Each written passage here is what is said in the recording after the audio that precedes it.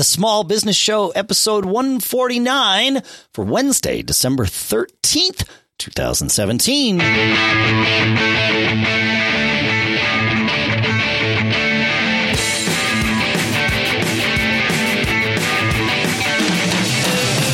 Greetings, folks, and welcome to the Small Business Show here at businessshow.co, the show by, for, and about small business owners.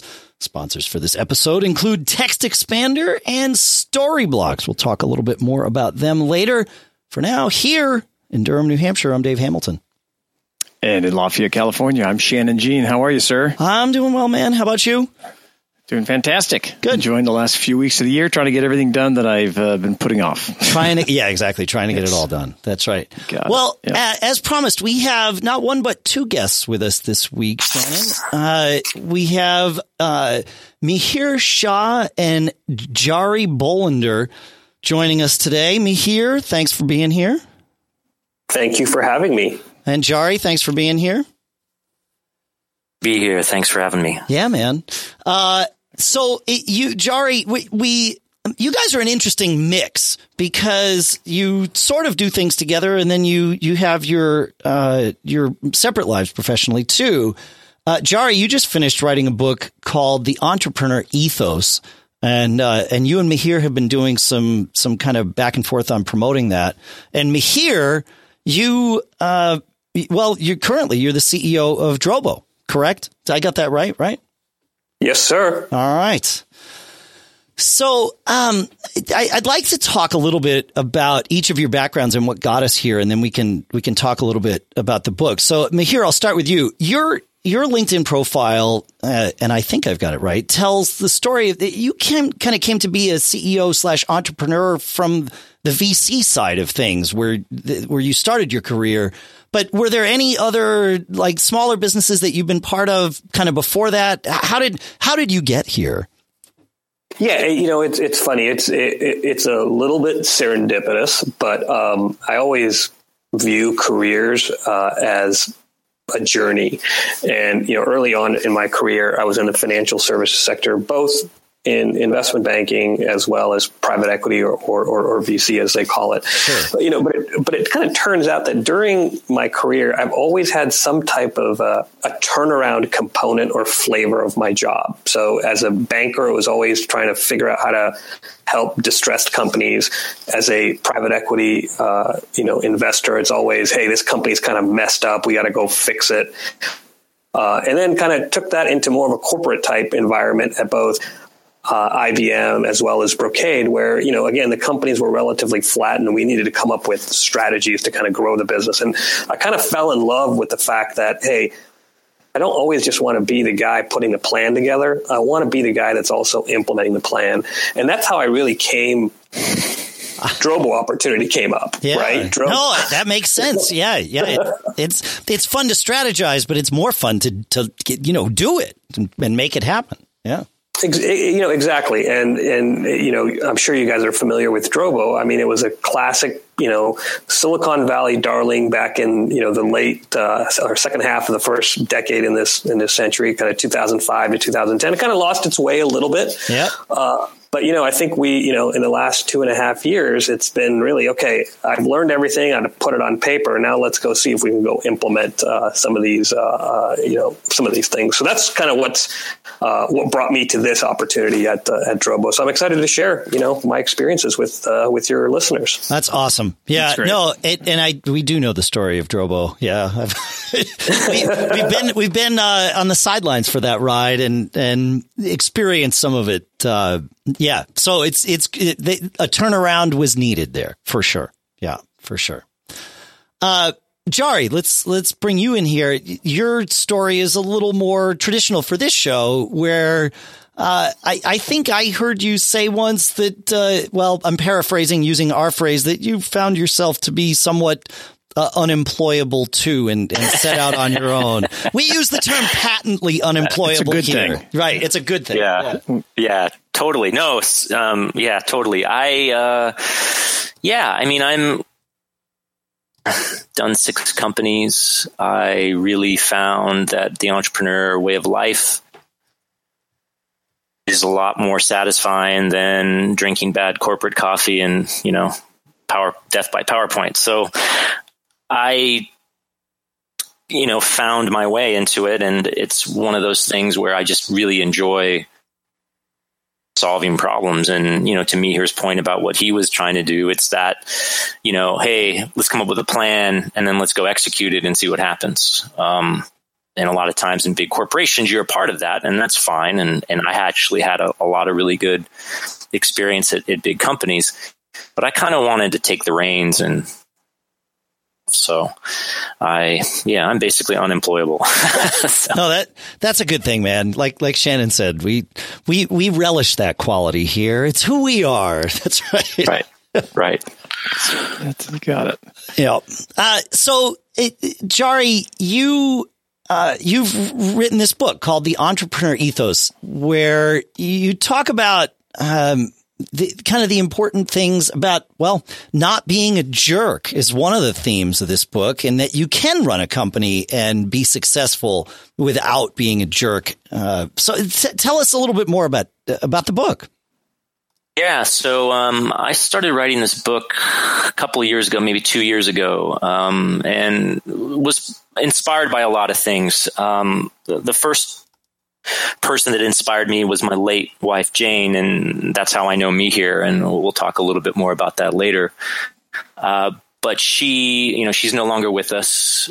She passed away in April of this year from leukemia. Oh, sorry to hear that. I'm sorry to hear that. Yeah, thank you. And her business was PR and marketing, and she was a Asian woman entrepreneur, and she worked really hard and had a lot of struggles and challenges related to all the things that are going on right now in 2017 with men and the bad behavior in Silicon Valley. And so this is my fourth book, and I was really looking for something to write about that sort of what I felt the entrepreneur lifestyle was about, and not from an external point of view, from Zuckerberg's 10 things that are successful, Larry Ellison's 5 things he does early in the morning, Larry Page's single secret to success. Those were all externally tactical driven things. I really wanted to explore what it was internally,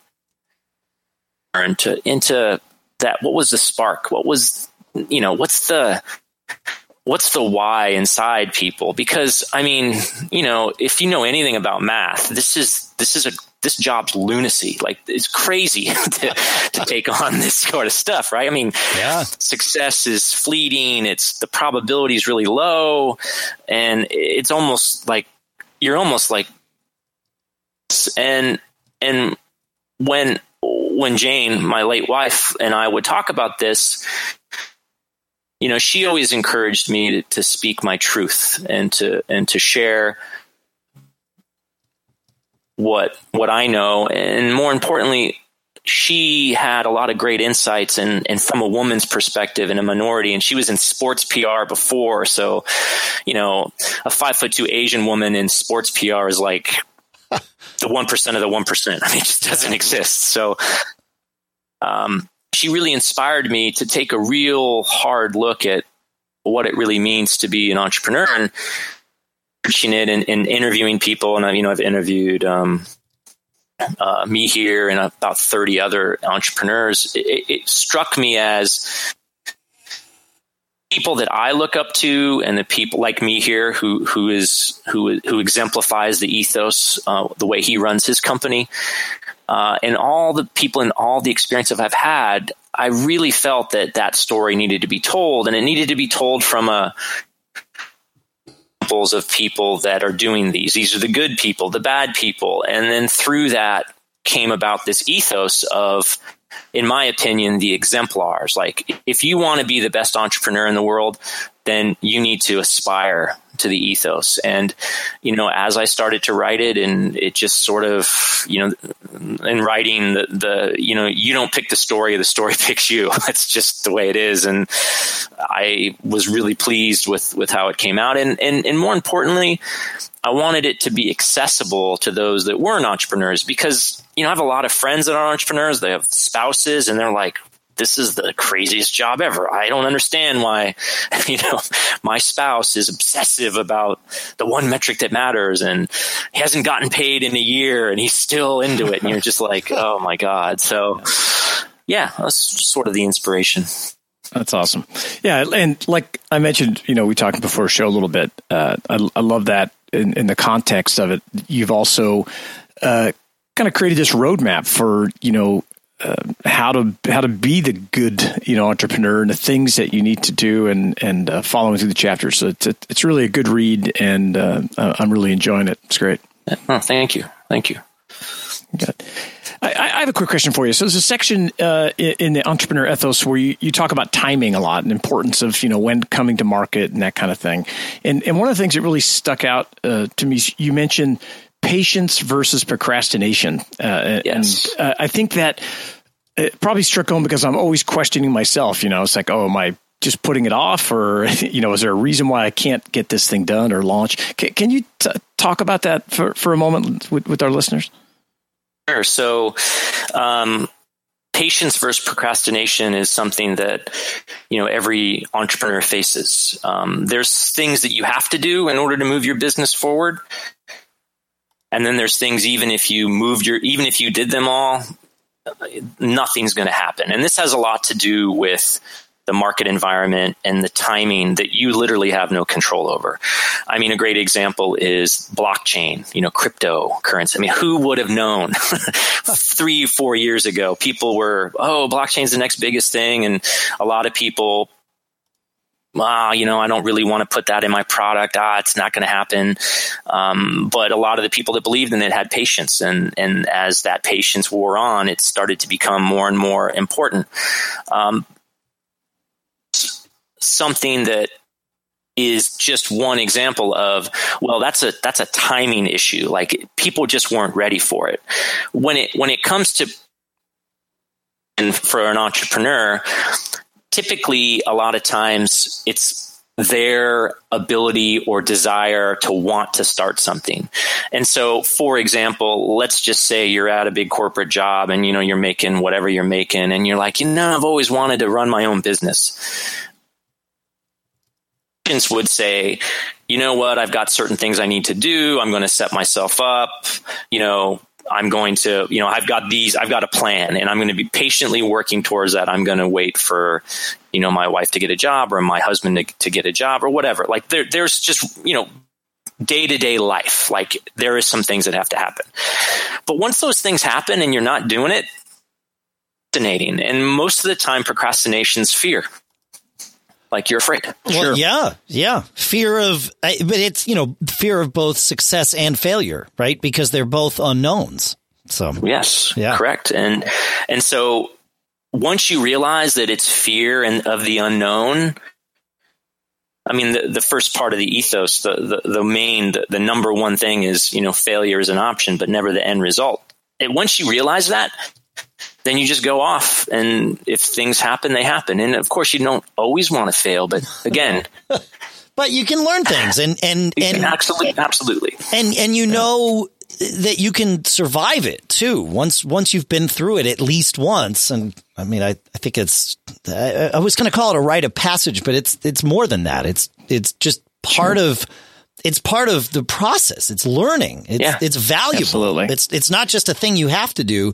It's a thing you almost want to do, even though perhaps living through it in the moment isn't the most fun thing. But yeah, true.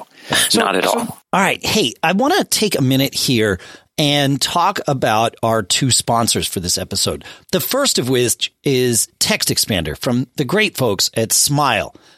This is a utility. I'm an efficiency freak. And Text Expander is a tool that I have been using in my businesses and now, of course, in my personal life for as long as I can remember.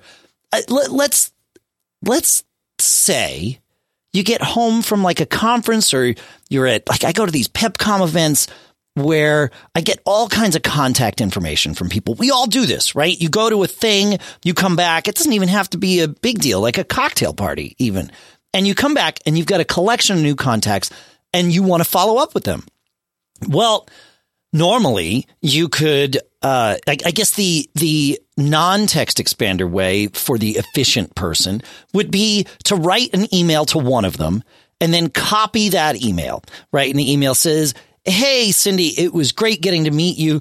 I really appreciated talking with you about that geeky thing that your company is doing, right? Thanks so much, Cindy. I'll see you next time," whatever. So you'd write that letter and then you'd copy it and you paste it into the next one, right? Where it would be maybe to Tim, but you'd have to go and change a couple of things in each of those letters, right? You have to be really careful that you changed Cindy's name to Tim twice, right? Because I said it twice, I think, at least twice. And then you'd also have to change what you talked about, because what you talked about with Cindy, the geeky features, maybe you talked with Tim about, maybe a more human feature of his product. I don't know, whatever it is. Or maybe you talked with Tim about a job or, a gig that might come to fruition for you or your company. There's a lot of opportunity for human error there.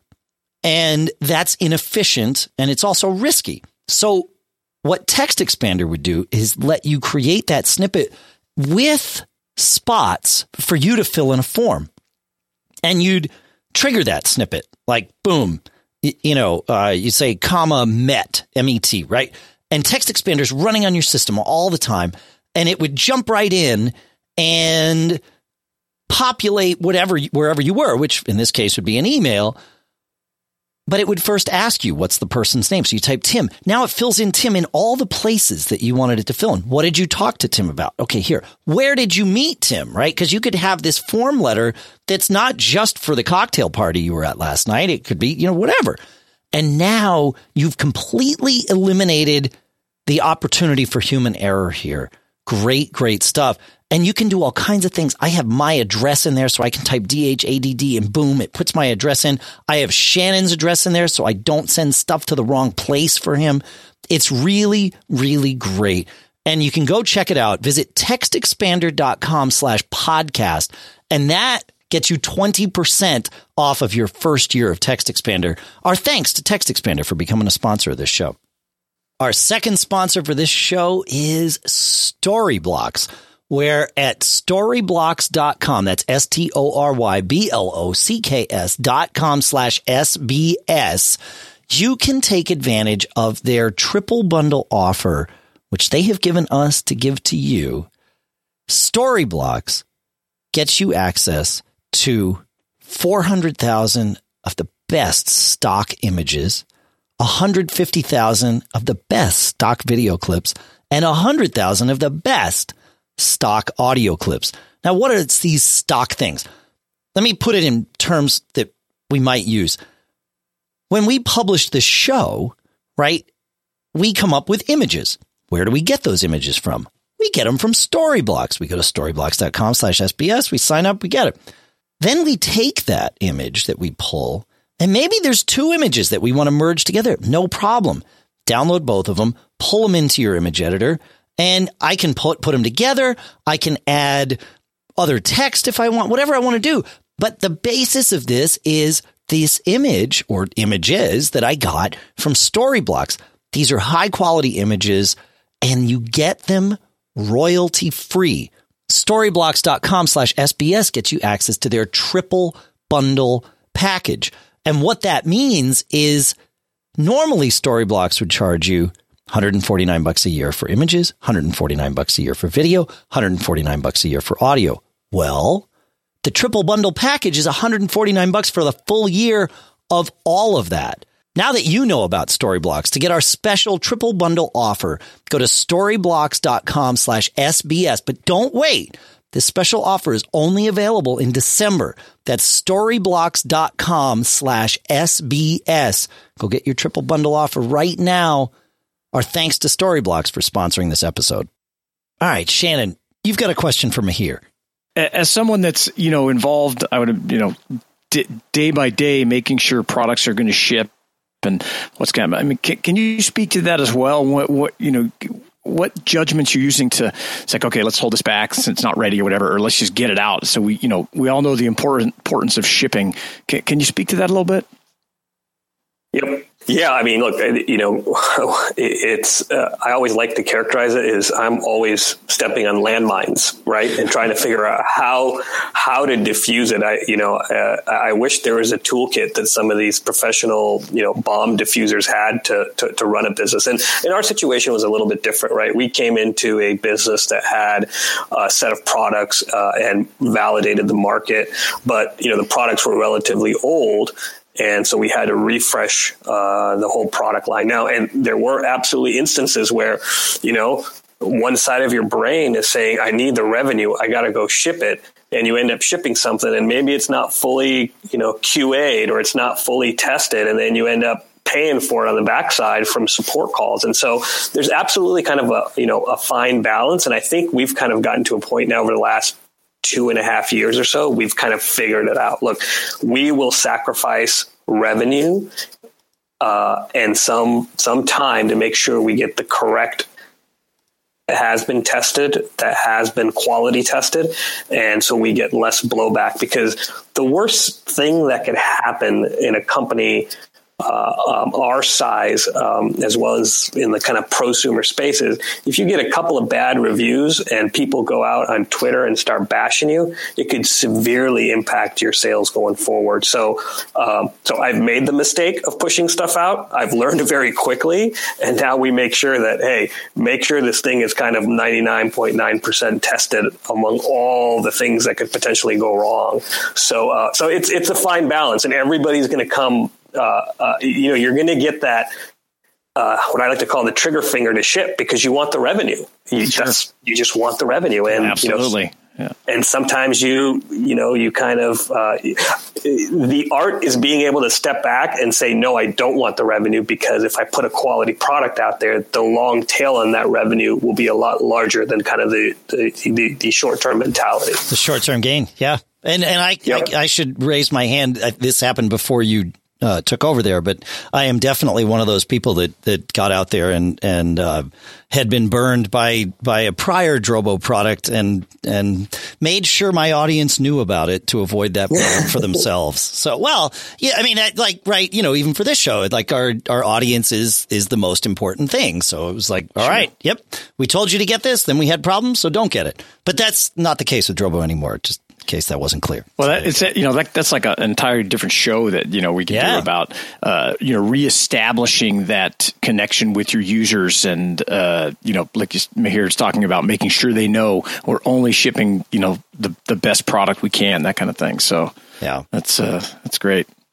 Yeah, I'll tell you a real funny story. We launched this product called the 5C, which was the first USB-C type device out in the marketplace. And this was last year. I was so excited to get it out. We got it out, and we had a bunch of blowback because we didn't communicate to our customers that you needed to put that USB-C cable a certain way. So it had to be, you had to essentially flip it around. So a lot of people got half the speed that they were expecting, and all they needed to do was flip it around. So now what we have with that product is we have a little yellow flag or something says this goes in this one and this goes in that one. But, again, our bad as a management team to get that out there. Yeah, right. That's great. Right. Yeah. If you'd taken a little more time before you shipped it, a beta tester might have picked up on that for you and you could have avoided it. Yeah.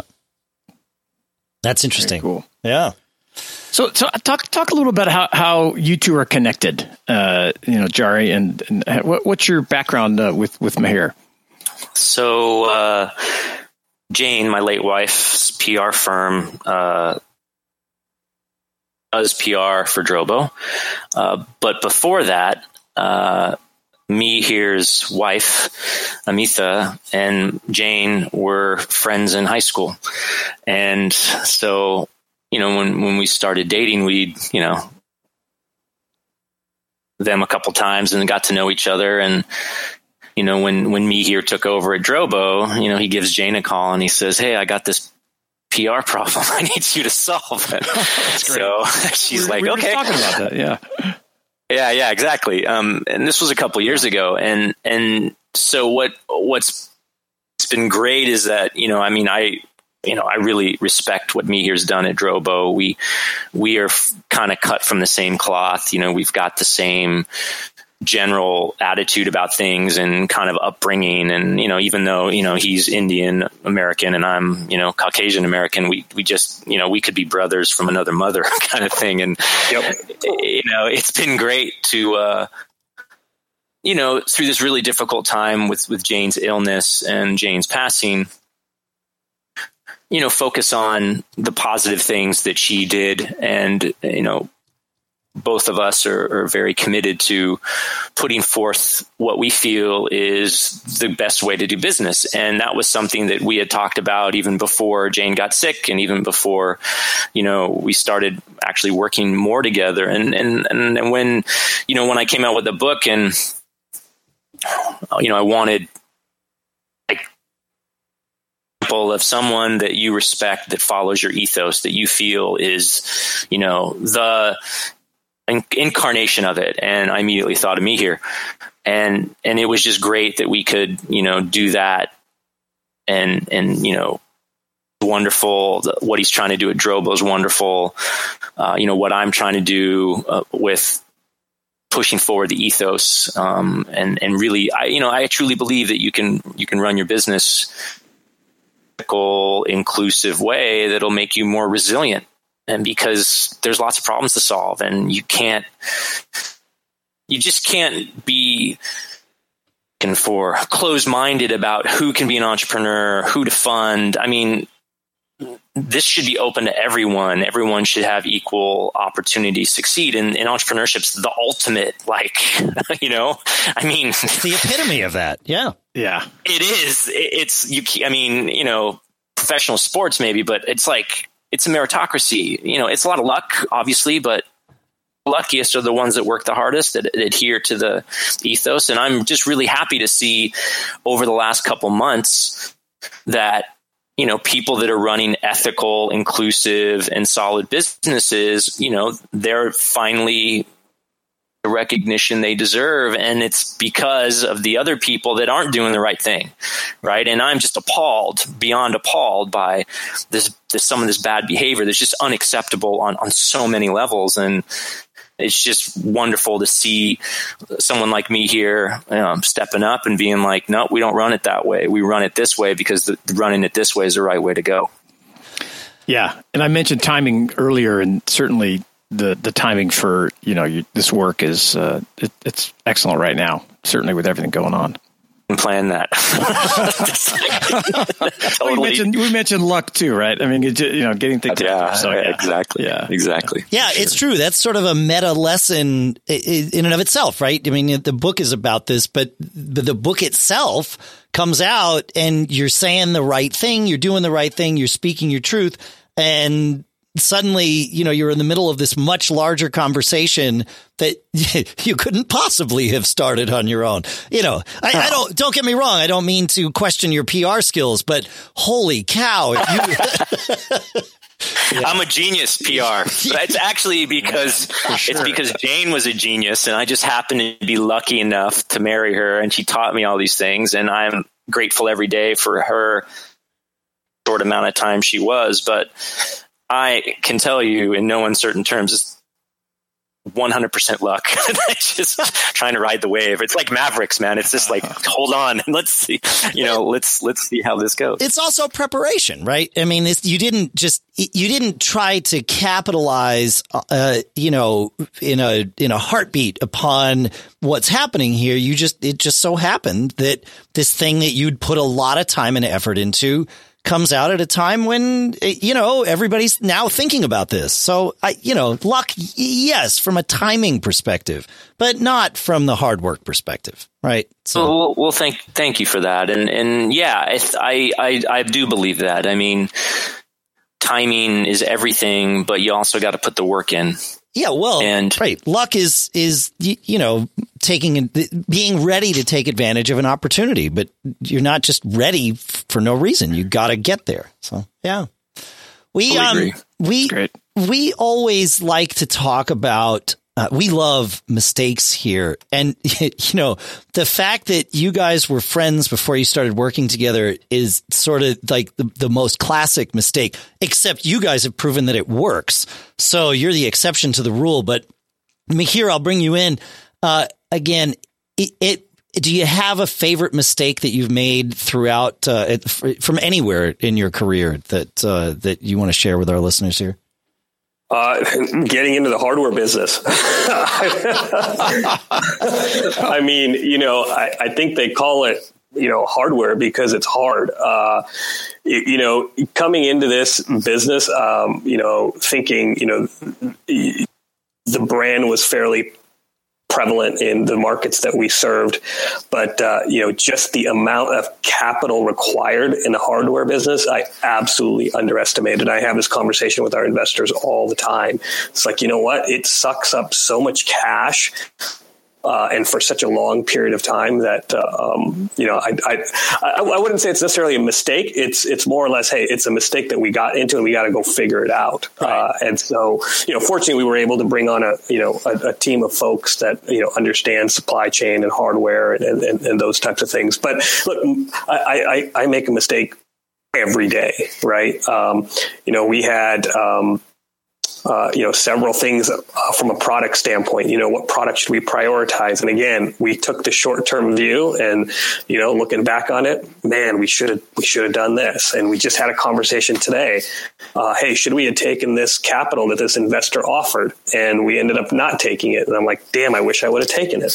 So it's kind of the way that I like to position it is you're always going to make mistakes, and there'll probably be a mistake every day. It's how do you respond to it and how do you learn from it? Because it's really easy to quit and be like, you know what, I'm just going to go back to a big company. I was making 3 times as much money as I am right now, and life was easy. But it's like Jarie said, it's a little bit of an adrenaline rush, right? And to take the view is someone somewhere in the world has had a similar issue that you have had. Forums like LinkedIn and Facebook, it's okay to go ask for help. And it's okay to say, hey, what did you do in this scenario? So that's kind of how I characterize it. You're going to make mistakes. The question is finding that help and figuring it out. That's what this is all about. It's not about anything else. It's about the journey. Yeah. So that actually brings up a good question, which I think is something that a lot of entrepreneurs at any stage struggle with. I certainly struggle with it regularly. Is you have to believe in yourself. At some level, you have to have a little bit of ego, which is sort of a loaded word these days. But I mean it in the positive sense that you have to believe in what it is that you're doing, and that. Combined with the fact that, you're pouring all your time into your business makes it difficult to find those people that you can sort of look to and say, hey, I'm stuck. Got any advice for me? So do you have any thoughts on how folks can go about finding those, that board of advisors, that mentors, whatever term you want to apply, the people that they can talk to? Yeah. So first and foremost, I mean, you have to be self-aware, like in this, you have to know that you need help, because when you come into a CEO as a company, and a company that's been around for 10 or 12 years and they've had their own cultural issues, you have to be like, hey, I'm coming here to go help this company, and we're going to go do this together. And the way we're going to do it is become self-aware of the problems that exist. So that's kind of the first thing. The second thing, I mean, there's several groups out there, right? And fortunately enough, we live in Silicon Valley where, 1 or 2 phone calls can get you in front of someone who either has had that experience and also is willing to help. There are parts of the United States that I've kind of lived in before where people are a little bit, they don't want to help you so much. But, in Silicon Valley, it's probably 2 phone calls to somebody and say, hey, I need help with this, and it's a warm intro, and it's a free call, right? So that's one, is using your existing networks or a couple degree separation, through your LinkedIn network. The third piece of it is, finding a good kind of like a peer group, right? Is, again, most often, I belong to a CEO peer group, and these are people who manage companies kind of our size and bigger. They've kind of come across that problem. So that, again, getting the answer is the easy part. The hard part is knowing that you don't have all the answers, which is what team expects when you're a CEO, is you think you know everything. But in reality, I think CEOs know very little. It's their ability to connect the dots and connect the people with those dots and get answers answered. Yeah. Or questions answered. That's good. That's good advice. I think a good takeaway for anyone is when you're running your own business, you don't have to be the one that has all the answers. You just need to be willing to find the people that can find them with you. Yeah. Yep. It's great.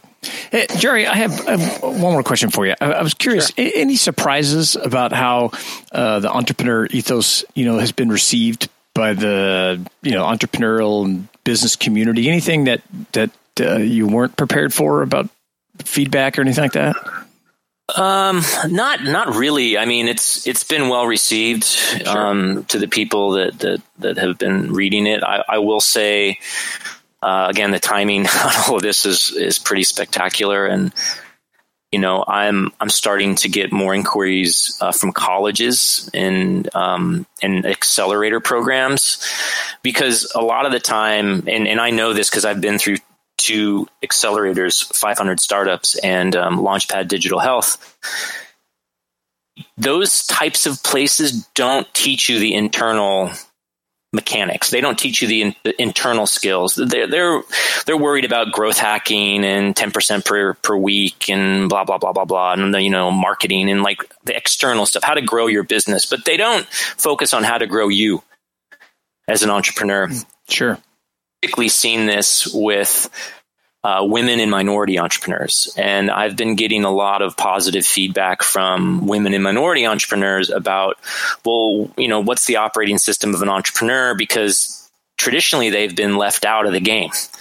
And, my goal and my commitment to Jane is, and in her living in her memory, is to change that. I don't think that there should ever be a what's the word I'm looking for?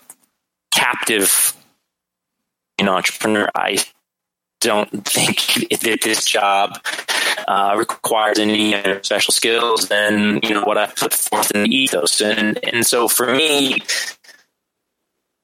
to champion that and to get the feedback I've been getting is really wonderful, and I especially have been surprised with the minority female entrepreneurs, because again, I think they're the ones that are least represented. They're the ones that don't get funded as much. They don't have that peer group, as Mihir mentioned. But for me, for my peer group, I actually belong to a group called Founders Network, which has got a lot of great entrepreneurs all over the country, women, minorities, all sorts of different businesses, and that's a real powerful. And I have this problem. And that's the thing, is Mihir mentioned, he's spot on. Like, you have to realize that you will not know everything. And the second you realize that is the second you have been set free. Yeah. Because this is the hardest job in the world. The hardest job. Because you are creating something from nothing, and you are battling the status quo. So the universe is on its merry way, and you're some knucklehead that says, "Hey, look at me," and you got to move the universe. And this sounds like, that's a little too flamboyant, but it's 100% true. You got to move the world to your point of view. Yeah. It's some segment of the world. Otherwise, you don't have customers. That's right. Yeah. That's right. No, it's true. And people love the status quo. Oh, change resistance is such a force. Yeah, man. Yeah, exactly. Yeah. I mean, and so, it's game. You really need to have the self-awareness, know why, to realize when you don't know what you don't know, and you need to have some cases to ask for help because no one does it alone. No, you can't do it alone. It's true. Well, this has been awesome. Thank you so much for coming on the show and sharing these lessons with our listeners and just sharing them with us, frankly. Jarie, why don't you tell folks where they can find you and find the book, which of course we'll put a link to in the show notes too. Thanks. So I'm at thedailymba.com. That's my blog where I talk about ways to be a better entrepreneur. You can get the book at Amazon, both ebook and print. Cool. I mean, I would just love it for people to get the book, tell me what you think, and let's just make a better entrepreneur culture. I think that's my main goal. There you go. It's a good goal. Go ahead. Yeah, and we are offering all your listeners a discount if you go to our Drobo store, www.drobostore.com, and enter small biz BIZ10 all Drobo products. That's awesome. That is the sign of an on-the-spot CEO right there, taking advantage of every marketing opportunity. That's great. I love it. It's good stuff. Perfect, good stuff. Always be closing. Always be closing. That's right. There's coffee at the door. That's right. Somebody's entering that coupon code right now. Exactly. So good. You got it. Thank you. Folks, thanks so much for listening. Make sure to check everything out. We'll put all this stuff in the show notes, of course. Mihir and Jarie, thanks so much for joining us. This was a blast. Thanks for having us. Thank you. Folks, keep living that charmed life. We'll see you next week.